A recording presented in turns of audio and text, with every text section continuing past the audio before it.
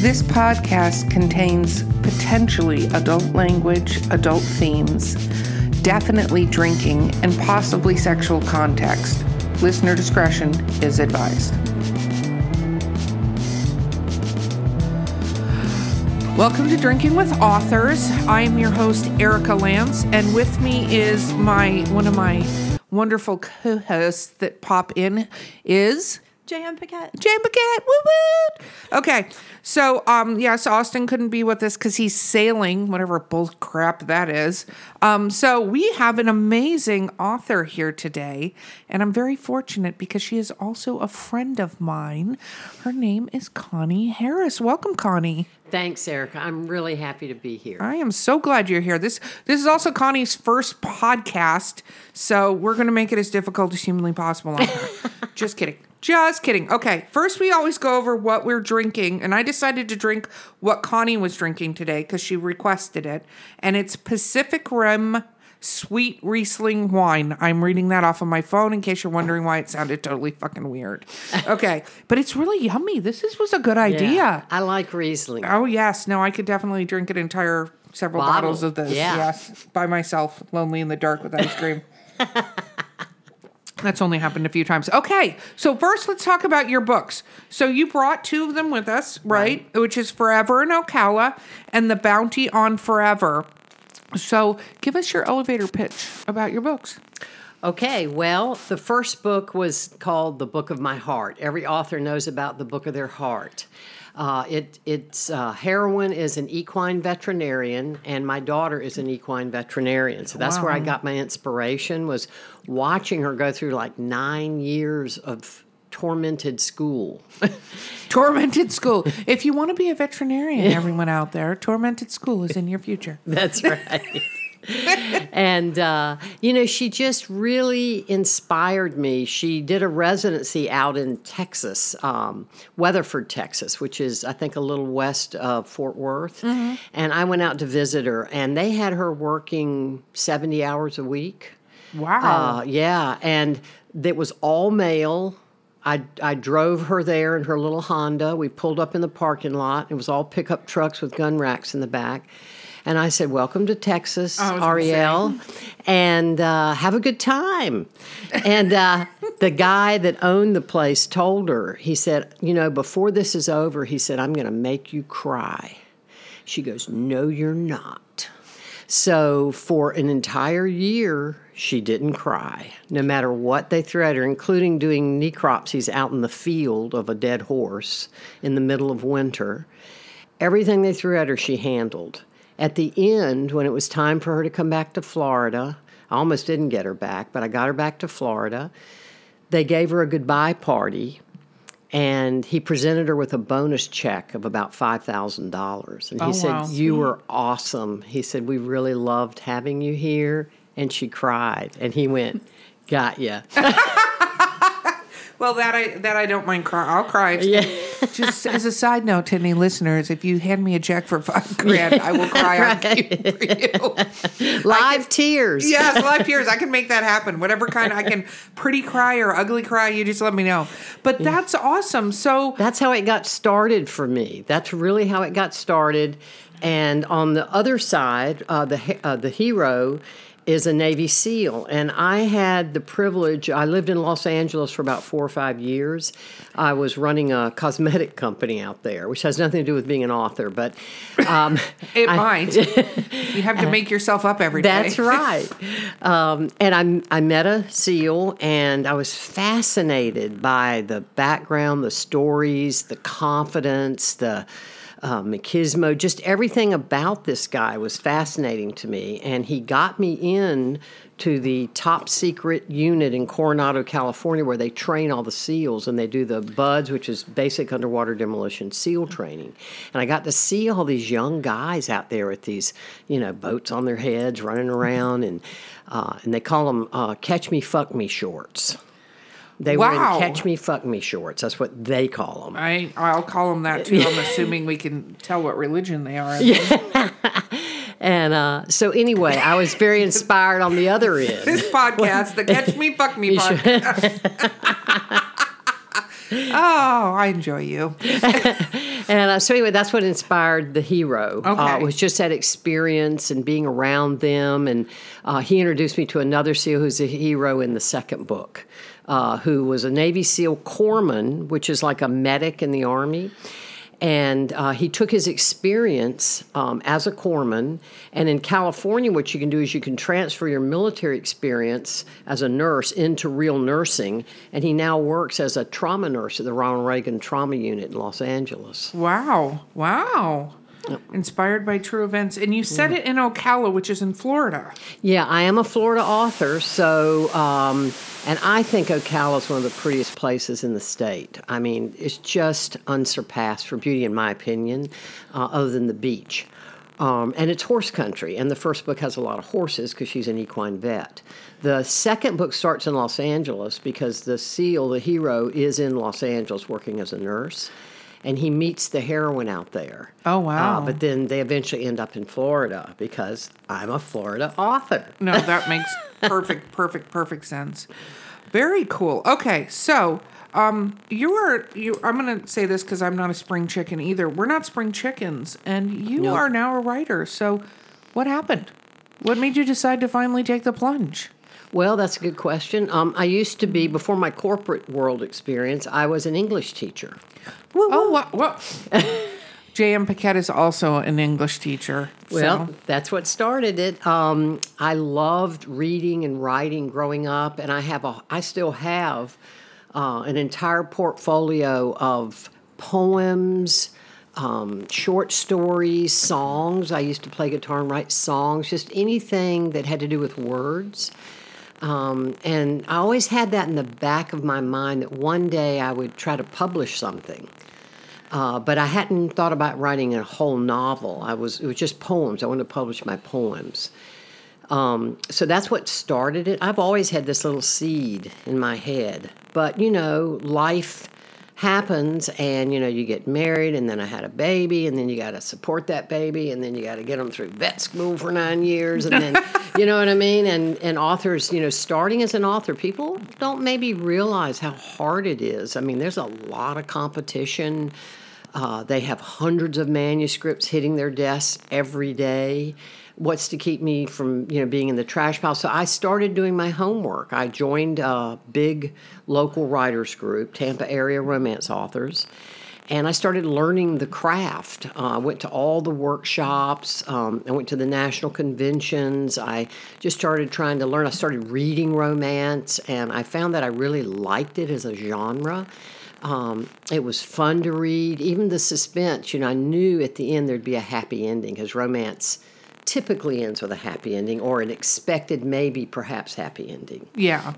And in life, sometimes we don't have happy endings. So I thought, if I write, I'm going to write happy endings for people. I'm going to entertain people. That's very cool. So when did Forever in Ocala come out? I think it was like 3 or 4 years ago. I think it came out. And as I said, when you're traditionally published, it takes a while to write the book, submit the book, then you got to get the book cover, the blurb has to be approved. There's 3 edits. In my particular publishing companies, there's 3 edits. Each one of those, per your contract, takes a bit of time. And then there's also life. Life is continuing. And then life gets in the way. That's right. It does. No, it does. So It takes a lot of discipline. How long do you think it took you to write this book?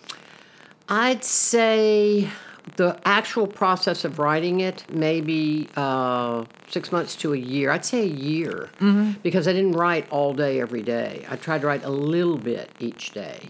How much do you think? Do you consider yourself a fast writer or a slow writer? I consider myself a slow writer. I mull over every word choice, especially trying to get active verbs, making sure that the pacing in the book is flowing while I'm, over here I'm thinking about the characterization, are they deep enough? Are they shallow? Like it's all going on in my head. So that slows me down. No, trust me, authors' heads slow them down all the time. Yeah. So what is your process? Did you start with an idea, a plot? How do you begin? How I begun was I did have the idea. I thought, I don't know of a book with a heroine, at the time I started this, a heroine who's a large animal vet, who's a female, because veterinary medicine, large animal medicine, is predominantly male, or it was. So I thought, that's a good idea. And why don't I have her, have her father die in Beirut as a Marine in the Beirut bombing? I think it was 1982 or 3. Why don't I have her father die? Why don't I have her brother get injured in Afghanistan and be in a wheelchair? And why don't I have her really not like military men right before she meets one? Well, welcome to the plot of a romance book. Dun, dun, dun. That's right.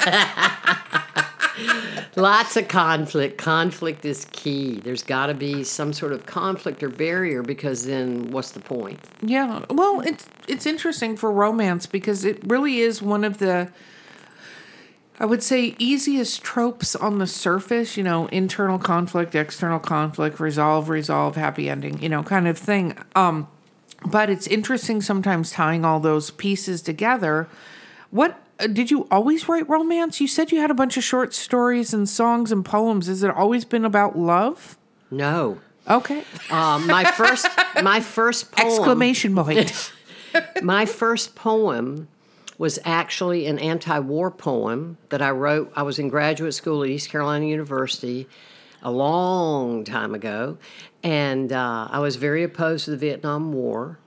I was not opposed to the military per se. It wasn't that. It was just about the idea of war, right? And what happened was I was dating a guy that was in a fraternity, and back then there was the draft, which I was also opposed to. And his buddies were coming back from Vietnam very messed up. In fact, one of them came back, and he'd been in Army intelligence, and we went to visit him. And my boyfriend said to me, keep an eye out for the dog piles, because he's so stoned all the time, he never cleans up after his puppy. So we then started calling this house the dog shit house. Let's go visit Mo at his dog shit house, because we'd have to dodge the dog piles that he would never clean up because he was so stoned. So, I mean, it was based on experience, but I wrote a poem. And one of my graduate school professors had me read it in front of the class, and it goes, for these moments, And then the name of the poem is "I Got News My Brother Died Today." So it goes through this whole poem and talks about, my brother died and this, that, and it never gives away. The last line is, "I got news my brother died today because his eyes were slanted." And the whole class was like, oh, wow. And yeah. I just sort of had to sit down at that point. I mean, everybody was it was just dead silence in the classroom. And that's what got me started, And it hasn't always been about romance for me. I mean, that was sort of a political time and a political time for me. So some of my poems were political. Some of them were romance, but they were more like fantasy romance, like the Knight on the White Horse comes charging in. Some of my poems were very spiritual. Oh, wow. I wrote one called To a Spirit, and it was very ethereal, so it just sort of varied on my mood. But what got me started on romance was I was reading Nora Roberts' books, who's the queen of romance. Yes. And I was just reading them, and I was like, oh, man, I can't put this thing down. I just love it. It's easy. It's it's beautifully written. I know I'm not going to have nightmares after reading this. You may be talking about my books. And so much of the world sometimes is so negative, so divided. I just thought maybe it would be good to counteract some of that. No, it makes sense. So was it a surprise that your first book was about a Marine? After coming from writing poetry that was anti-war poetry, did you ever imagine that you would write a book about your hero? No, I did not. In fact, only recently have Navy SEALs come to the forefront, and mainly because of Rob O'Neill and his book, and the fact that he killed Osama bin Laden. They came out to the light. I mean, they've been very much a secretive organization. Mm-hmm. There's a saying in the SEAL teams that says, what goes on in the SEAL teams stays in the SEAL teams. But now it's sort of come out more with some of them writing books. But I didn't even know what a Navy SEAL was. My father was in the military. He was in the Army. My nephew, my brother, they were all in the Army. I knew nothing about the Navy or sailors. So it definitely was definitely sort of a change for me personally. I went from that period in my life to a different period in my life where I just became much more aware of the military, what they do, how they serve, how the hardships of the family left behind, the wives and children. And I actually became very active in the Navy SEAL Foundation. I go to their events, their fundraisers. You can see me on Facebook at 6 o'clock in the morning out on the causeway for the Navy SEAL swim annually. And it's a fundraiser, and I'm invited, and I get to sit with the Gold Star families. And, I've really talked to a lot of wives and children that had their parents now, because it's also the mothers, killed in service, and it's very hard. So the Navy SEAL Foundation, and on my first book, I gave 10% of my royalties to them, because what they do is they go out and support the wives and children of the fallen warriors, whether it's scholarships, therapy, summer camp, housing, food, clothes, whatever they need. And I got real involved with that organization. So that's what the turning point was for me, where I really appreciated what they were doing a lot more. Wow. Okay, and then book 2. So how long did book 2 take you? When did book 2 get released? It's recent. It just recently got released, right? End of January, I think. Yeah. Okay. I'm going to read this. Austin normally reads I'm going to make you read it, Jen. Austin normally reads the back of the book. Read the back of. Former Navy SEAL Tony Franco is convinced his past is behind him. He now thrives as an emergency room nurse, but after learning there's a bounty on his head, he will stop at nothing to protect those closest to him, including the new woman in his life, fiery Zumba instructor Sierra Sanchez. Troubled by his secrecy and the escalating close calls, Sierra resists the sexual chemistry sizzling between them, but Tony's charismatic bedside manner disarms her. As desire heats up, danger edges closer, threatening their lives and putting them there forever in the crosshairs. That's cool. I like that. Forever in the crosshairs. That's a good image. That is That's a nice. good image. Okay, so how long did... I wrote that. Yes. It's brilliant, my friend. Thank you. So how long did this one take you? This one didn't take as long to to write, but it took a lot longer to edit, to get edited. I had a brand new editor. You go ahead and drink your wine. It's fine if you choke on cheese here. Don't do that. We don't have a lot of liability insurance here. That's what happens when you try to talk and eat salami at the same time. You should pay attention to that, Val. I tease her. She's another friend that does co-hosting sometimes, but she nervous eats and we'll talk. And I'm like, you're just going to choke yourself here eventually. So it took you a lot longer on the editing. So comparatively, how long did it take you to write this one? Well, I had already the idea, the plot from knowing the SEAL, knowing he'd become a nurse, and he had told me a lot of stories, so I sort of used some of that and put it into fiction. So I'd say this one took me under a year, say 10 months. Very cool. Yeah, now that's, writing it, doing the blurb, the synopsis, that's going back through myself and editing it before I submit. That's like the whole shebang. And then how long did it take to get edited? She rolled her eyes. You can't see that right now, but she did. It's a thing. And hopefully my publisher won't listen to this. The publishers are awesome. Wonderful. Connie's publisher is amazing. The best. It is actually a great publisher. They are a great group. They've kept every agreement with me. But I had a brand new editor. And she was the type of person that when she would correct something I said in my manuscript, she'd do it in capital letters. Oh, so that was... She was yelling at you the whole time. She was screaming at me the whole time. Don't use caps unless you really want to yell at somebody. So, it took you a little longer. Are you working on the next one? I am. I already have that plotted out, and I've started writing it because my critique partner says I'm too slow, that I've got to speed it up. As a publisher, I will tell you the numbers you've given me are too slow. You need to speed it up. Yeah. I have a few other things I do in my life. Well, nothing should be what you do other than writing. That's right. That's what a publisher will say. So, what is the next one about? The next one is the third book in the series, and it was sort of by request. There's a character in the book who's the brother of the heroine in the first book named John Armstrong, and he was injured. He was a Marine, went into the military just like his father, he was injured in Afghanistan and had to come home in a wheelchair. And he's now paraplegic. And so many people, when they wrote reviews, said they loved this character because in spite of the fact that he went from serving as a Marine to being in a wheelchair, he was not bitter. He was making the most out of his life. And he's also in the second book. He gives away his sister. She gets married. And he gives away his sister. And people just like this character. So I decided the third book's going to be John's book. Oh, wow. And it's called forevertheone.com. Oh. And he has to go online to find someone because he's convinced that he's broken, that no woman's going to want him in a wheelchair. Oh, wow. So he goes online and he starts having these dates. And I got to tell you, as an aside, the idea I got from this was from my gynecologist, who, while he was giving me my annual exam... We're going deep. We're going deep. This is how I get my ideas. You wanted to know my writing process. Oh, I love this.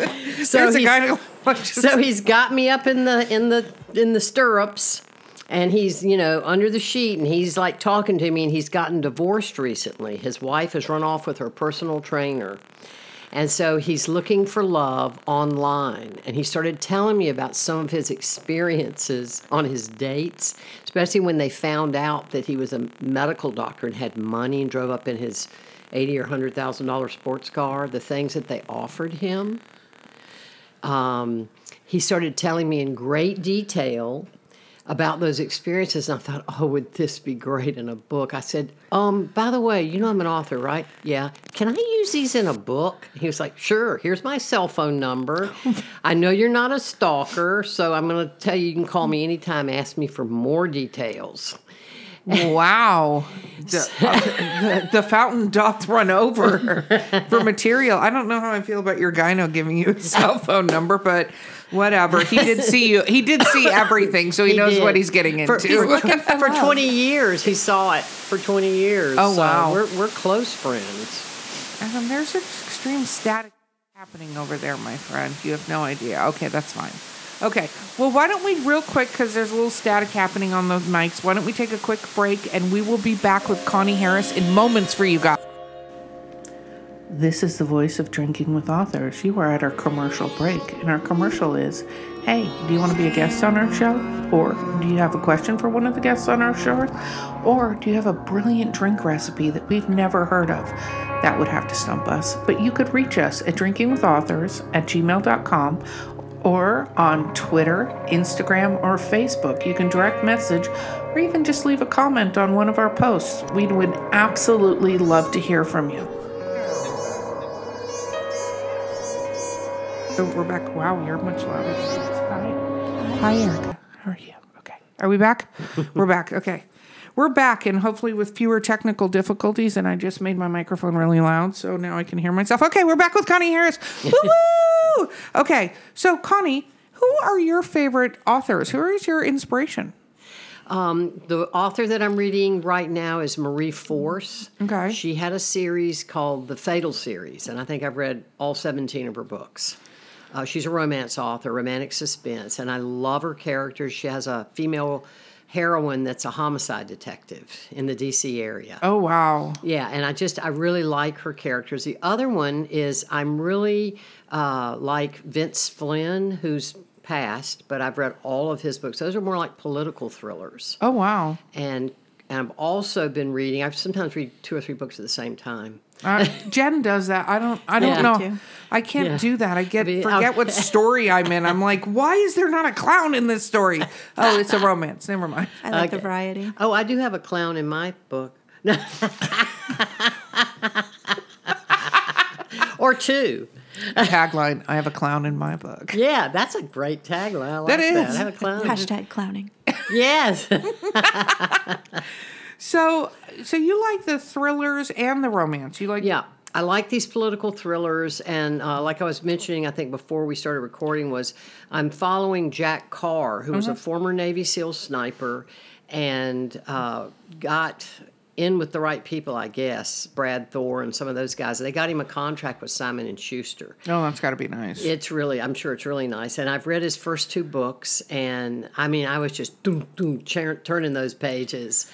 They were totally political thrillers with heavy military. I loved him. I've already pre-ordered his 3rd book, Savage Son. And I'm following him on Instagram. He even liked my Instagram picture the other day. I wish I could sort of like save that. You can. You can. Trust collection. me. Yes. I'm famous. Look at other famous people liking me. Anyway, so that's what I do. I'll read some romance, and I'll throw in a little political thriller with a little military. Well, and it's interesting because on the break we were talking about this, but it leads me to bring this up because a lot of authors obviously listen to this podcast. If you talk to Austin, it's dozens and dozens. He teases all the time. The 4 listeners we have regularly.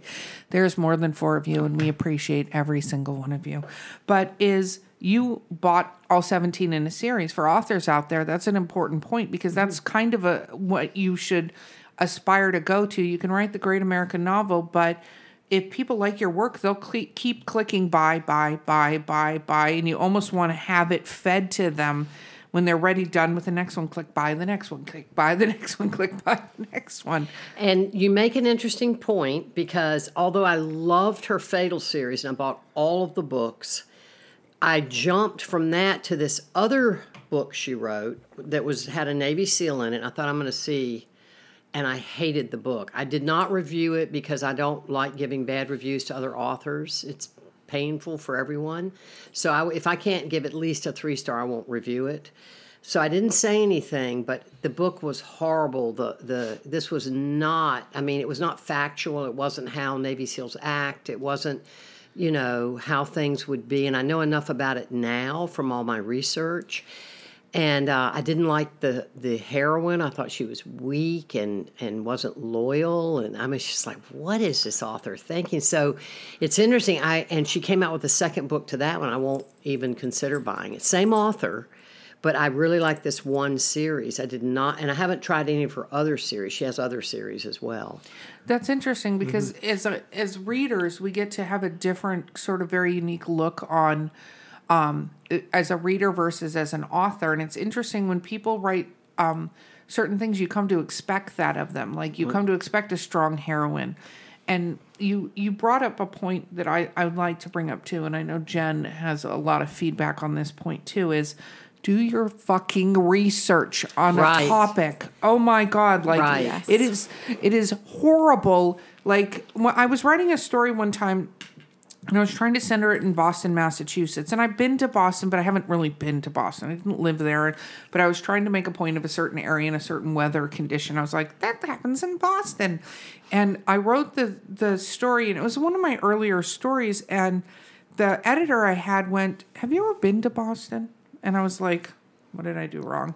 And she's like, nobody would have a fucking car where you're talking about. They would take the train. Like, they wouldn't have a car. It's too expensive to have a car. They wouldn't have a car.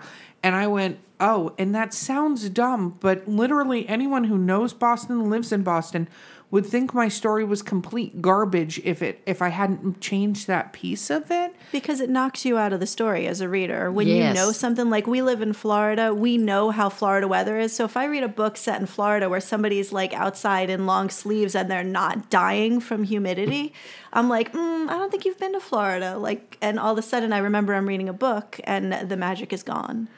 So, no, it's true. And it's horrible when you knock somebody out. So if you're going to write, like, I'm in the middle of writing a serial killer thing right now. I've done a lot of research on serial killers. I don't want to talk about that because I could be found guilty later. But I am literally trying to decide on the law enforcement I'm putting in this book because I have to know enough about this and enough about the procedures. Not because everybody, for instance, is an FBI agent, but it's got to be believable. Who would be involved in this situation at which point in time? Or just write fantasy and make it all up. Yes, there's that. But there's another thing to that is paranormal fantasy, but you still have to keep track of what are the rules you put in my world. Yeah. And I think a lot of authors get excited about writing and sometimes forget that part of it. Like if you're going to write on a topic that you are not an expert on, research. The internet is there. The internet is there for researching. And go to like respectable places on the internet. Don't just go to like the first thing on Google, because random people will tell you things that aren't real, aren't true. Right, and it's also talk to people. Yes. You know, like I've talked to a number of Navy SEALs personally about their experiences. Go to the source of it. For my first book, I have a scene in the book where the heroine, who's an equine veterinarian, gets called in on an emergency at a farm. That's how she ends up getting that job. And there's an entire birthing scene in there. The mayor is in trouble. She's trying to get the baby out, and the vet comes in. And it took me a long time to get it straight. Every time I would think I had it and send it to my daughter, she'd go, "No, Mom, the mayor would not do that. She's lifting her hind legs." I was like, oh. Okay, so then I would write it again and send it to her. "No, Mom, the vet would never say that," right? And it's important, I think, because one of my reviews and the one on Amazon that said, and the last name is Harris, but she's really not related to me. That's a plug. She did not pay her daughter to write that review. No, it's some other lady with the last name of Harris, but she said, I love this book. She said, "I even learned a few things about birthing a horse that I never knew."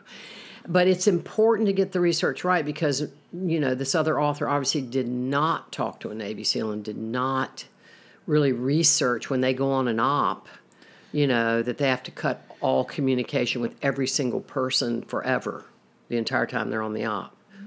And they have ways of communicating to their family. yeah, no, I think that's very important. It's kind of like, I was watching, I watch a lot of true crime shows on TV. Again, I have friends. They'll tell you where I was instead of checking my browser history. But one of the things I realized is, like, a lot of times they do just these DNA things. Like, they did a DNA test, and it was back in 48 hours. That doesn't happen. Nowhere does that happen. Nowhere does DNA tests come back in 48 hours. Most places are, deluge 7 years from DNA tests being done. Luckily, there's a lot of celebrities stepping up and putting money into this to help get this done. But there's a lot of rape kits that are sitting, like in Los Angeles, for instance, that are years and years and years old because they haven't gotten to doing it. So don't put in your book that blah, blah, DNA, blah, blah, blah, because that's not a thing. Yeah, and they're, in this third book, the heroine is a game warden. So she's in law enforcement in Texas. The one that he ends up, liking and finding online that isn't a total crazy bitch. And I mean, there's like the bunny lady. There's the lady that he takes to like a 5-star restaurant that shows up with holes in her jeans and bright red lipstick and big hair. I mean, there's all these funny dates that he goes on going, I just don't think I'm ever going to find love while I'm in a wheelchair. Oh, I think that regardless of the wheelchair, that man would have a hard time with online dating. Yeah. Online dating is one of the most dangerous things you can do in the world. It's almost, go hunt grizzly bears with your bare hands. You probably have a better shot than online dating. That would fit in well with your book. Yes. Because as an aside, my daughter met her husband online. She met him Match.com. And it turns out he's okay. But no, those are the exceptions, worry. Not the rules, but humans are just fucking weirdos. Like, I mean, I used to say, Ariel, if you're going to go online to date, like, how do you know it's not a serial killer? She goes, Mom, you're a writer. Of course you'd say that. I go, no, really. I also watch television. And, just be careful. And she's like, don't worry. I've talked to other girls who've done online dating, and I've got it down. Like, you meet at Starbucks, and then you take the long way home, lots of turns, and, and make sure you're not followed. And I was like, got all this for a date. You should do the writing guide to online dating. That would be cool. That would be hysterical. Yeah. No. I've thought about doing rom-com. I've thought about doing romantic comedy. Oh, I think it's funny. Me and Austin, who's my normal co-host, we wrote a book together called 72% Match. And it literally, the tagline is online dating works, right? And it doesn't. They're terrible people. No, it does not work. Okay. So you are a plotter. You are not a pantser, my friend. In the writing world, you like to plot. Well, people accuse me of being a pantser, but I do initially plot it out. And what I do is I do backwards. I write my synopsis first. And so that's my form of plotting is I'm writing the synopsis, which is sort of a dirty word for authors, but I don't mind writing them. And once I've written the synopsis, then I start putting it into, the manuscript. And once I'm writing, though, I'm not plotting anymore. It's just all for broke. I'm just creating as I go. I'm just like, okay, what if this happened? Okay, what if she gaslighted her? Okay, oh yeah, okay, and off I go. So then I become a full-blown pantser. Wow. So you start with your pants on and then take them off for the writing. Well, it's interesting because we talk to a lot of people, and I think it's good to I think outlining is good. I know some people that are just pantsers and just start and go, and I don't do that. Jen does. I do. Yeah. And then I never know where it ends because I didn't figure it out at the beginning. And then finally I call Erica and I'm like, all right, I need it to end. How should it? I just needed to just stop writing. She's like, I'm 4 million words in right now. And I'm like, what? How the hell did you get 4 million words into the story? But I think it's true. I think there are some people that just I still consider them kind of pantsers if you use an outline to just have some idea where you're going. You're still in the pants arena. You might be in capri pants instead of full-on pants, but you're in pantses. Do you get writer's block at all? No. No? No, I don't get writer's block. I get the dog needs to go to the vet. Mm-hmm. The cat swallowed a big piece of hard rubber and needs surgery. My daughter has a baby. No, I get that. So life happening. I don't ever get writer's block. If I punch out the time to sit down with my computer, I can go. That's really cool because it's interesting. Growing up, as a writer, I always heard about writer's block, like where you sit and just stare at the screen. And I've yet to meet a single person that just sits and stares at their screen, like that they can't think of anything to do. And I'm like wondering if this is like a made up thing in the industry to get people not to write for fear that you'd stare at a blank screen. Maybe if you're a full-time writer, you have time to sit and stare at a screen. I think if you're doing it like we are, we have day jobs and then you go home and you write, you're like, I only have, 45 minutes right now. I'm going to use that 45 minutes. And I will give you another little insight. I had the privilege of actually personally talking to Nora Roberts at a convention, like sitting down with her in a small venue and personally talking to her. And she's a fiery little Irish woman. She's a little petite Irish woman, and she's hilarious. And one of the people in the room, there were like 5 of us that got to sit and talk to her. One of them said, "Do you ever get writer's block?"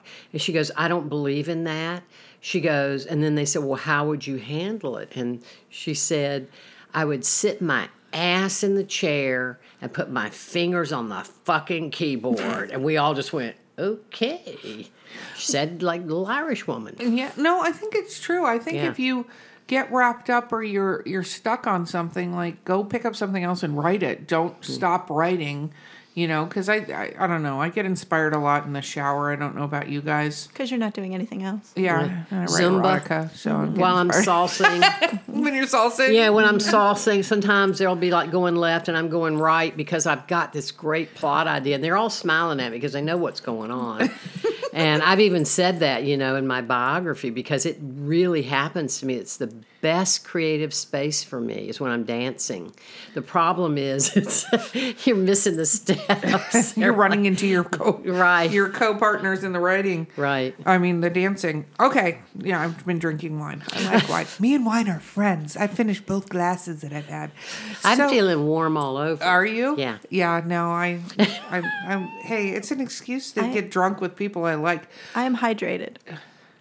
She's hydrated. I just want to say Jen's not even drinking soda anymore, listening audience. Now she's just drinking water because she's being healthy. No, because I died of the flu a few weeks ago and I still can't drink soda. It's too sweet. Just the flu, not the coronavirus. No. Well, just the regular old flu because I'm dumb and didn't get a flu shot. Okay, well, you're boring. Boring people. I'm in that group. I don't get them either. Yeah, no. I should have. Yeah, no humans breathing on us. Okay, so so you have the 3rd book. Do you have any other things that you're looking at doing? Are you willing to go into any other genres, or do you want to stay in the romance genre? No, I've been branching out with my ideas, and I've plotted out a paranormal, which I mentioned earlier. I did in a sauna with the help of all the other people in the sauna. We did the characters and all these things together. And I told them I'd give them all credit in the book. I have no idea who these people are, but That's fine. I You can give figured them out. credit. To the people in the sauna. And hopefully your editor won't change that dedication. Right, exactly. To the gals in the sauna. Yeah. Anyway, and then yeah. To the sweaty bitches In the arch sauna. your face. That's more what I would say. You should say. And then I have a conspiratorial book because they're big. Let's face it, conspiracy books are big, whether you agree with it or not. And I had this idea, and I started writing it down, and I shared it with another writer. She said, Connie, that is a go. That is a book you need to write. And so I've plotted that out as well. Oh, very cool. Yeah. So how do we get you to write faster? Connie, how do we get you to write your stuff faster? What do we got to do? Let's see. Well, I can delete a lot of other things out of my life, and I think that's true with all of us as authors. It Life is. happens. And I'm a person that believes in sort of having a full life. Like, I like plants. I have 40 house plants. I have a cat and a big German Shepherd.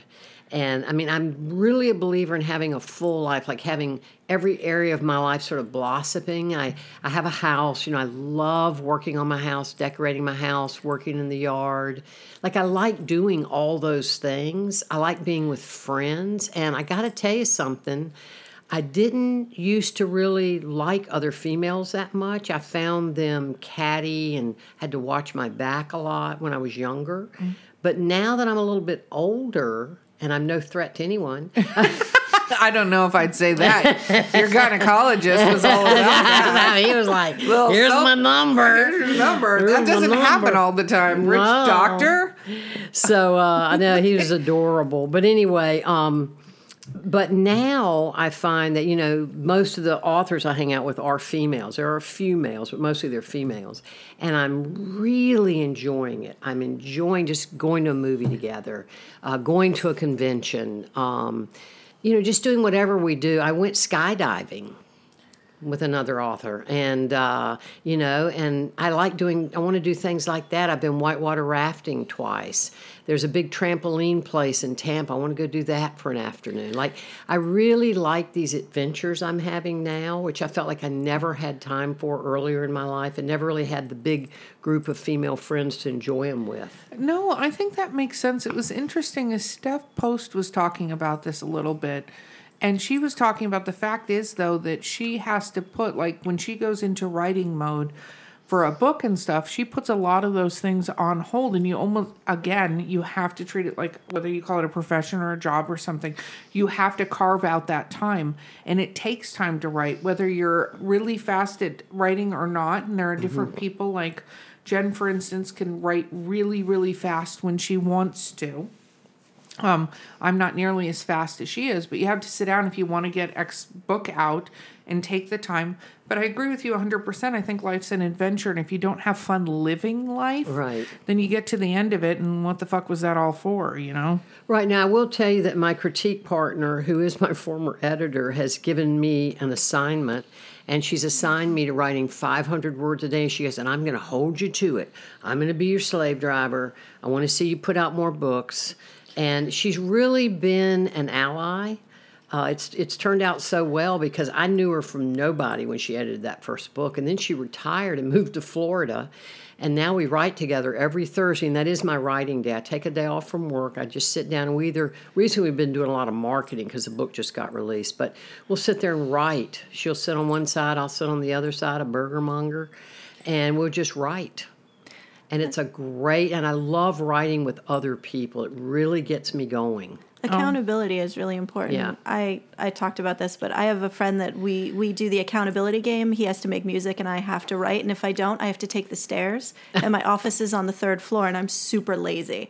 So every day, if I don't write, then I know the next day I can't take the elevator. And that alone will get me to, okay, I died from the flu, so that didn't count. I didn't write. But having like a punishment if I don't do it is really motivating for me. I don't have a punishment other than she's mad at me. Mm-hmm. But that other can than be a punishment, and other than I don't get more books out. And I'm also working on extricating myself from the ownership of this company. So that I don't have to be involved with this with this company, and I've hired somebody to take over a lot of my jobs. She just went on maternity leave, but when she comes back, I'll be giving that back to her. So I am working toward that, so that I can have more time to write. I think that's great, and I think it's interesting because when I sit down with authors and authors we work with and really make them put like on a spreadsheet, what are you trying to write? Like everything you want to write, put all your ideas on a Google Doc, and then put when you anticipate getting them done and when you want them up for pre-order. Because when you want them up for pre-order also tells you when you want them done. Yes. Because you need to have them done, depending on your publisher, at least a few months before the pre-order date. If you're a traditional publisher, it might be 10 years before the pre-order date because it's fucking ridiculous. But that alone, having that sort of thing, and it's not whimsical and it's not when you want to do it, and having something where you're like, I have no choice but to get this book done by that. I think that accountability absolutely can help an author. So even if you're an indie author, if you set yourself up, put that next book up for pre-order, because guess what? You have to put that book up by the time the pre-order date comes. Even if you're doing it yourself, you have 3 or 4 days before the pre-order date that you have to have the revised manuscript up on KDP, for instance. And I think it's a little more than that on a couple of the other ones. Like, you have no choice. If you're an indie author, do that. Put it up for pre-order so you give yourself a date. Okay, we're near the end of this particular round. Where do they find you, Connie? Where do all the stalkers and horses and Navy SEALs and gynecologists find you? Oh, it's funny. I don't think Navy SEALs would want to read my book. I met a guy recently at a Navy SEAL fundraiser. He's a commander on the SEAL teams. Oh, wow. This is a badass dude. He had 4 tours in Iraq. And he said, so, what do you do for a living? I said, I'm an author. What do you write? Military romance. He goes, there is no such thing. I was like, that ended that conversation. And here's a free copy of my book. Gotta go. Okay, love you. Bye. So, how do they find you? You're on the social media. So Where are you located? I'm on Instagram, Twitter, Facebook, Pinterest.